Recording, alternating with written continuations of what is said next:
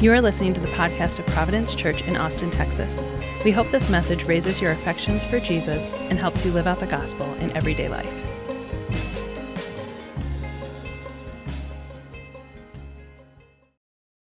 We have, as a church, been working through Paul's first letter to the Corinthians, and today we come to the second half of chapter 13, which is one of the most famous chapters in the Bible.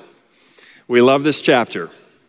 I think we like it because it's short, it's poetic, and it's about a subject that everyone agrees on. Right? It's about love. Nothing controversial about love. Right? Everybody loves love. I think at the same time, though, this beautiful chapter suffers from a couple of things. One, it suffers from over-familiarity. We've heard it so many times that we think we know exactly what it's saying. But as I discovered this week, it may not be saying exactly what I thought it was always saying. It also suffers from over-sentimentality. Like some of these verses have been lifted right out of context and stuck on artwork and pillows and coffee mugs and greeting cards. These three remain, faith, hope, and love. But the greatest of these is love. And we hear that and we're like, oh, that's right. Love is the greatest. I love love. Right? We go to a wedding and they read 1 Corinthians 13 and they come to verse 8. Love never ends. And we're like, oh, that's right. Look how in love they are. Look how they're looking at each other right now. Love is never going to end for them. And listen, that might be appropriate at a wedding to read this passage, but this is not really about romantic love, right? There's nothing sentimental about 1 Corinthians 13. It's actually a rebuke. It's part of a larger rebuke. Sorry for the buzzkill there on this favorite chapter of ours, right? This chapter falls right in the middle of a section of this letter where Paul is talking about the worship life of the church in chapters 11 through chapter 14. And to zoom in a little more specifically, he's talking about the spiritual gifts and how the gifts get used in the church, or in their case, misused in the church because they weren't using them with love. The Corinthian church was an extremely gifted church. Right? It was made up of successful and talented and influential people. It reminds me of a church I know, right? It was made up of people who had been powerfully gifted by the Holy Spirit. Alistair Begg says that Corinth was a sizzling church. I love that. Right? It was dynamic. It was alive. It was the kind of church you'd want to go to. It's like, wow, something's happening there. I want to go to that church. But he also says it was full of show-offs. People using their gifts to impress. And he says it was full of spiritual babies, like people who thought they were mature because of their giftedness. But listen, spiritual gifting does not equal spiritual maturity, right?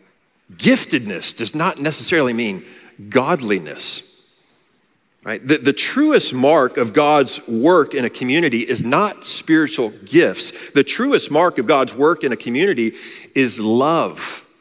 Because unlike the spiritual gifts, love never ends. Love never ends. Love lasts forever. Last week we talked about the priority of love. This week we're talking about the permanence of love. The permanence of love. And there's three things that we see here in this passage. Number one, the spiritual gifts are not permanent. They're not permanent. Number two, the spiritual gifts are not perfect. But number three, love is both. Love is both. Love is both permanent and it's perfect. Let's look at how the spiritual gifts are not permanent. Look at verse 8. 1 Corinthians 13, verse 8. Love never ends. As for prophecies, they will pass away. As for tongues, they will cease. As for knowledge, it will pass away. One of our Providence members, Ernie Pfeiffer, told me one time about a communication strategy used in the military called bluff, BLUF. Are you familiar with this? It stands for bottom line up front. Meaning if you're telling me something, if you're giving me a report, don't start with a bunch of peripheral details and then kind of finally meander around to the main point. Start with the main point. Give me the bottom line up front. That's what Paul's doing here in verse 8. Verse 8 says, love is permanent and the spiritual gifts are not. Love is permanent and the spiritual gifts are not. That's the bottom line of this entire passage. He says there, love never ends. Some translations read, love never fails. It literally says love never falls. Love never collapses. It will always be around. It will exist forever, even in eternity. But in contrast, prophecies will pass away. Tongues will cease. Knowledge will pass away. So Paul doesn't list all the spiritual gifts here. He just picks a particular triad of the gifts. He picks prophecy, tongues, and knowledge. And I think he picks those three on purpose because these were the most prized gifts among the Corinthians. The speaking gifts, the gifts of knowledge and wisdom. We've seen from the very beginning of this letter that the Corinthian culture valued things like wisdom and knowledge and rhetoric. And these cultural values had just rolled over right into the church. And so the Corinthian Christians, they valued the outwardly impressive gifts. That's what they really liked, right? Like, wow, that guy's a great preacher. He can really communicate spiritual truth in a way that I can understand. Whenever he's talking, I feel like God's speaking directly to me. Or like, wow, she's able to talk to God directly, like praise God and pray to God in a language that I don't have. That is so impressive. Or like, wow, that person has so much spiritual, theological knowledge. I can't believe how insightful and knowledgeable and gifted they are in the scriptures. And Paul says, hey, all these gifts are good, but they're going to pass away, right? They're going to be obsolete someday because one day they'll no longer be needed. Like when Jesus comes back and his kingdom is fully present, we won't need the preaching of the word. We won't need a prophetic word because the word himself will be in our midst. When Jesus comes back, we won't need prayer languages to communicate with God because we'll have direct access to God. We won't need someone with a gift of knowledge to help us understand all the spiritual truths coming at us because we'll already understand. We'll know. The spiritual gifts are good and they have a good purpose, but it is a temporary purpose. The gifts are given to us to build up the church, to complete the mission of God in what we call the time between the times. That's what we're living now. The time between Jesus' first coming and his coming again to make all things new. We're living in that time now, and that's when the spiritual gifts are necessary. Paul gives an illustration to make his point more clear in verse 11. Look at verse 11. He says, when I was a child, I spoke like a child. I thought like a child. I reasoned like a child. But when I became a man, I gave up childish ways. With this illustration, Paul is not criticizing children. He's not downgrading children in any way. There are ways in which children communicate. There are ways in which children see the world that are completely appropriate for who they are, right? But someday, he's saying, they'll grow out of those things. Like someday, childish ways of speaking and thinking and reasoning will no longer fit with who they are. Like if a 4-year-old child came running down this aisle right now to join their family in their seats, we would think that's cute and completely normal. We would smile, maybe even laugh, right? But if an adult did the same thing, right? Like running down this aisle, you're like, what's wrong with this guy? Why is he running, right? Somebody call security. Like, don't run at me, right? Paul is saying, when you grow up, you no longer think like a child. You no longer act like a child. And in the same way, when the church is one day fully grown up, fully mature in eternity, we'll no longer need the spiritual gifts. The gifts are not permanent. And they're not a sign of spiritual maturity. right? You can be really gifted and still really immature. The Corinthians were measuring themselves by their gifts. They were thinking because they had certain gifts that they had arrived, spiritually speaking. And Paul says, hey, those gifts are going away, right? The things you're putting so much stock in are going to be obsolete someday. So the application for us is the same as it was for the Corinthians. Don't measure yourself by your gifts or your giftedness. Don't measure others by their gifts or giftedness. Gifts are not the mark of authentic Christianity, and they're not the goal of the Christian life. Love is, right? So use your gifts to build others up in love, to build the body up in love, to edify the church. That's why we have the gifts. We already saw this in chapter 12, 1 Corinthians 12, verse 7. To each of us is given a manifestation of the Spirit, a gift. Why? For the common good. Right? The spiritual gifts have a good purpose, but it's a temporary purpose, right? They're not permanent. But secondly, they're not perfect. They're not perfect. They're incomplete. They're partial. Look at verse 9 and 10. Verse 9, for we know in part, like partially, and we prophesy in part. But when the perfect comes, the partial will pass away. So he says, we know in part, meaning all of our knowledge about God, all of it is incomplete, right? It's partial, it's imperfect. We might know God truly, in true ways, but we don't know him completely. God is like the ocean. Like I would never claim to know everything there is to know about the ocean just because I've been to the beach a few times, right? I've been down to Port Aransas, been over to Hilton Head, been to Destin. I think I got a pretty firm grasp on the ocean. I would never say that because the ocean is vast, it's deep, it's mysterious.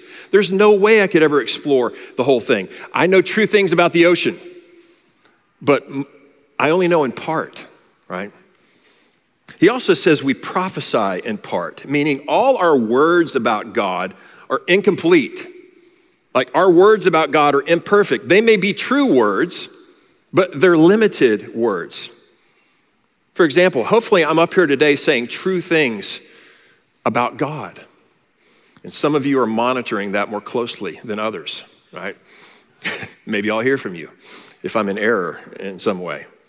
Our words about God can be true. They can even be prophetic and powerful, but they're only partial. All spiritual gifts are only partial. Even a gift like healing is only partial, right? Remember in Acts chapter 3, when Peter and John healed the guy who was lame, he was begging in the temple. This was a guy who hadn't been able to use his legs his entire life. But all of a sudden, it says he was up leaping and dancing and praising God. And you read that and you're like, that's a pretty good healing. That seems like a pretty complete healing. But even that healing was imperfect. Why? Because I assume that guy eventually died one day, right? And so any healing that we experience in this age, even if it's directly from God, is actually more like remission, right? We just kind of go into remission until one day our body finally gives out. Like healing is partial. Gifts of the Spirit are only partial. But, verse 10, when the perfect comes, the partial will pass away. I love that word perfect. What a word. It means complete. It means finished. It has to do with the consummation of all things, when all things are set right and nothing is lacking and nothing is flawed and nothing is broken. Perfect. And apparently we haven't experienced the perfect yet because Paul says when the perfect comes. Hasn't happened yet. He's talking about when Jesus returns. That's when the perfect will be ushered in. And in verse 12, he gives another illustration to help us understand what he's saying. Look at verse 12. New illustration. Verse 12, for now we see in a mirror dimly, but then face to face. Now I know in part, partially. Then I shall know fully, even as I have been fully known. He is contrasting two ages here, two eras. He's contrasting now and then, right? We live in the now, not in the then. Things are imperfect now, right? But they'll be perfect then. We can't have the perfect now, but we will have the perfect then. And we shouldn't confuse the now and the then. We shouldn't mix them up, which is what the Corinthians were doing, right? They were acting like they had already arrived at the then, at the perfect, because of their giftedness. They thought, it doesn't get any better than this. I have what I need. They were thinking they were living in the then, but Paul says, no. For now, we can only see God and the things of God as if we're looking in a mirror, like at an indirect reflection. What we see is not false. It's true, but it's not complete, right? It's not perfect. But he says the time will come then when we'll see God face to face. Face to face. It reminds us of what God said about Moses in Numbers chapter 12. Listen to this from Numbers chapter 12. God said, listen to my words. When there is a prophet among you, I, the Lord, reveal myself to the prophet in visions. I speak to the prophet in dreams. But this is not true of my servant Moses. With Moses, I speak face to face, clearly, and not in a riddle. That word riddle is the same word from 1 Corinthians 12, the word dimly. It's the word enigma, enigmatic. I don't speak enigmatically to Moses. I speak clearly to him, face to face, and he beholds the form of the Lord. So God didn't speak to Moses indirectly, like through a dream or a vision or a riddle or a mirror. He spoke to him directly, face to face, which is way better. It's way better. It's like when I was dating my wife, Amy, we dated long distance, and I had a photo of her. And I would look at that photo when we were apart. This is before we had billions of photos of ourselves on iPhones, right? And it's before FaceTime, didn't have that option. All I had was that photo of her. And it was a true depiction of her, right? But it wasn't perfect because it was just an image of her. It was just a reflection of her. Now, when we would see each other on the weekends, I would see her face to face. You think I still have that photo out on the weekends? No, because face to face is way better. It's way better. And one day, this is saying we will see God directly, not indirectly, right? And it'll be perfect. Perfect, far better than it is now, right? He says, look at the end of verse 10. He says, verse 12. He says, now I know in part, but then I shall know fully, even as I am fully known. Don't miss how amazing that is that we are fully known by God. God knows us completely, and yet he still loves us. Isn't that incredible?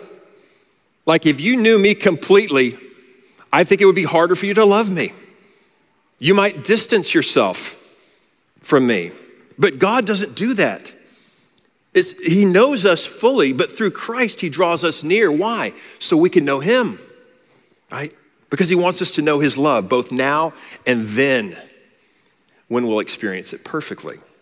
But don't confuse the now and the then. Like for now, we only know in part. We only prophesy in part. Our spiritual gifts are not perfect. They're only partial, which means we should always have humility when it comes to our gifts and our abilities and our knowledge. We should never pride ourselves in these things or wear them like they're a badge of honor. Like if we have the gift of knowledge, our knowledge is imperfect. We don't know everything. And we're wrong sometimes. We're probably wrong a lot of times, right? So we ought to be humble with our knowledge. If we have the gift of teaching, we don't do it perfectly, ever. We make mistakes. We have off days. We struggle to find the words. If we have the gift of service, we don't do it perfectly, ever. We struggle with our motives sometimes, or we feel cranky and we don't want to serve. We don't do it perfectly, but that's okay. That's okay because the spiritual gifts are not the truest evidence that we know God. They're not. The truest evidence that we know God is love, because while the spiritual gifts are impermanent and imperfect, love is both perfect and permanent. And that's our last thing that we want to look at. Look at verse 13. Verse 13. This is the one we all have memorized without even trying. Verse 13. So now, faith, hope, and love abide. They remain. These three. But the greatest of these is love. So Paul introduces another triad here. Faith, hope, and love. And I think he's intentionally contrasting that triad with the triad in verse 8 at the beginning of the passage. Prophecy, tongues, and knowledge. Because prophecy, tongues, and knowledge will all cease. They're not permanent, but he says here that faith, hope, and love abide. They remain. So there's a permanence to these spiritual graces, these spiritual virtues, that's not true of the spiritual gifts. The virtues of faith, hope, and love are the essential marks of a Christian. They're essential.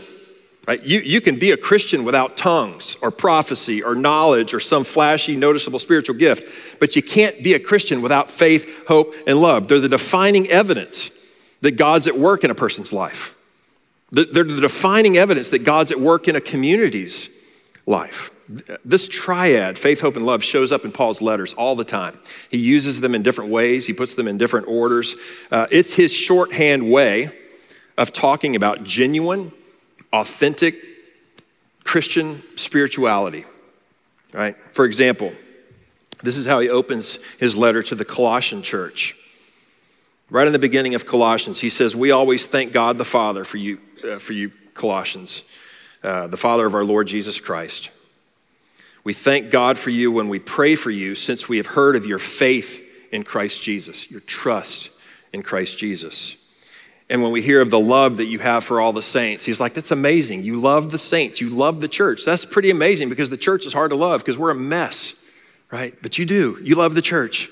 And then he says, because of the hope laid up for you in heaven, because you have a future orientation, because your hope is somewhere else, not in the world as it is today. So how do we know someone is a Christian? Well, a Christian has faith in Christ Jesus, meaning their trust is in him, meaning they're leaning into Jesus, putting all their weight on him as the only source of forgiveness and life and righteousness. A Christian also has hope in Christ Jesus. So hope has to do with what we're living for, what we're longing for. It has a future orientation. Our hope is in what? Jesus coming to set all things right and to resurrect us to new life. That's our hope. Our hope is in the world to come. And finally, a Christian loves like Christ Jesus. What are the two great commandments? Love the Lord your God with all your heart, soul, mind, and strength, and love your neighbor as yourself. Who's the only one that's ever kept those commands perfectly?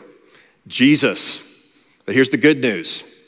Jesus, when we become his person, one of his people, produces that kind of love in us, right? It's evidence that we belong to him because that kind of love begins to show through us.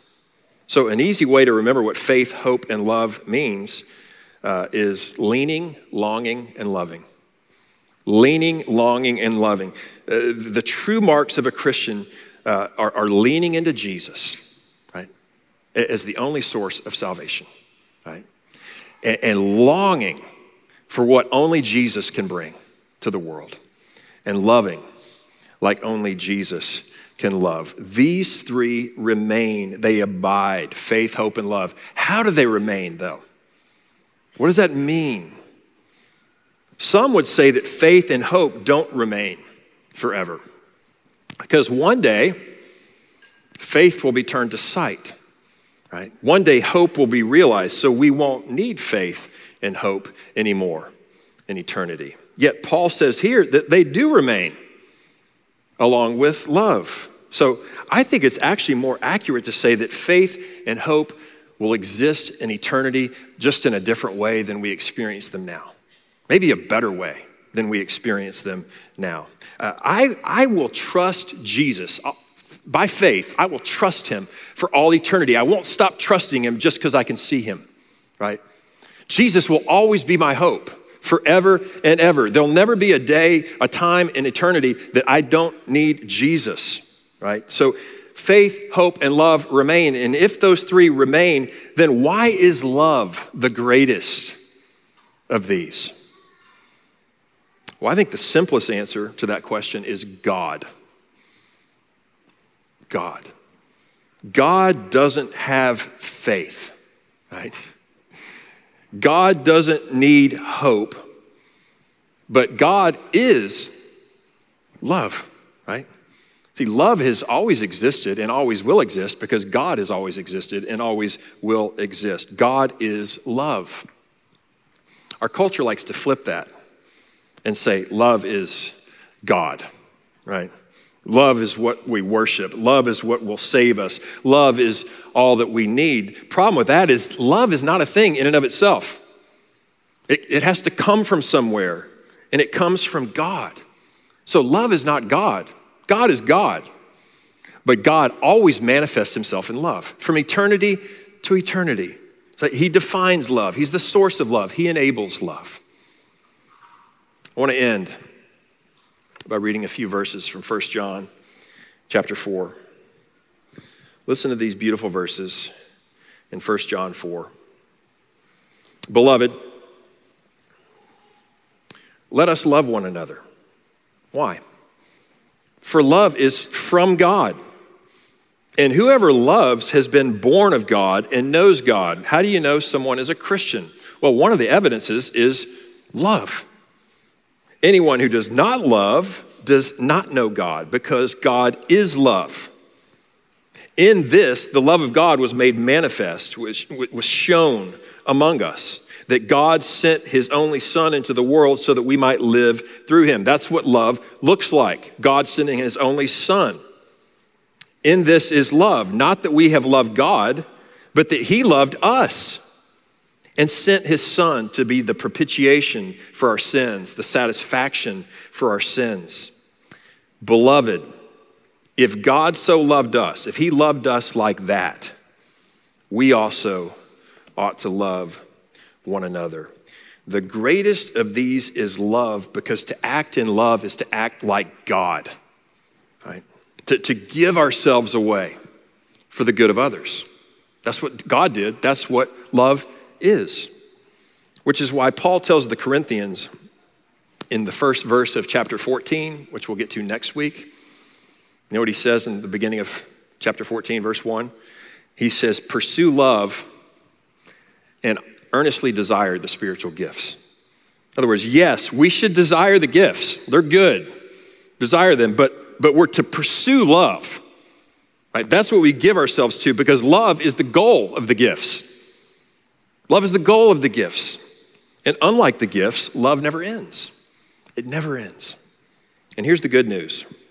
We can actually love like God loves because he first loved us. See, the gospel that we talk about all the time is not just an example of love for us. It is the enabler of love in our life. The communion meal, which we have together each week, reminds us of the gospel every week. It reminds us of what love looks like. It reminds us of Romans 5:8. What does love look like?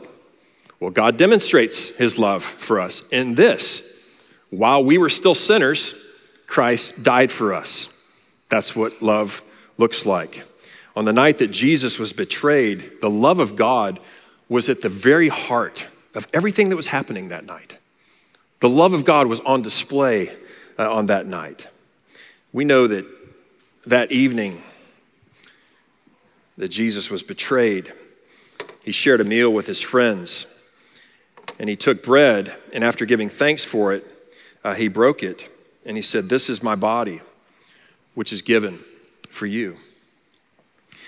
In the same way, he took a cup of wine, and he said, "This cup is the new covenant in my blood. It's my blood poured out, shed for you, for the forgiveness of sins. And what Jesus was saying at that meal was, this is how you know what love is.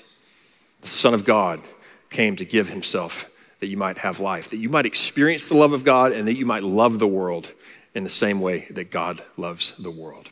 And this meal is just a small reminder of that. Let's thank him for it.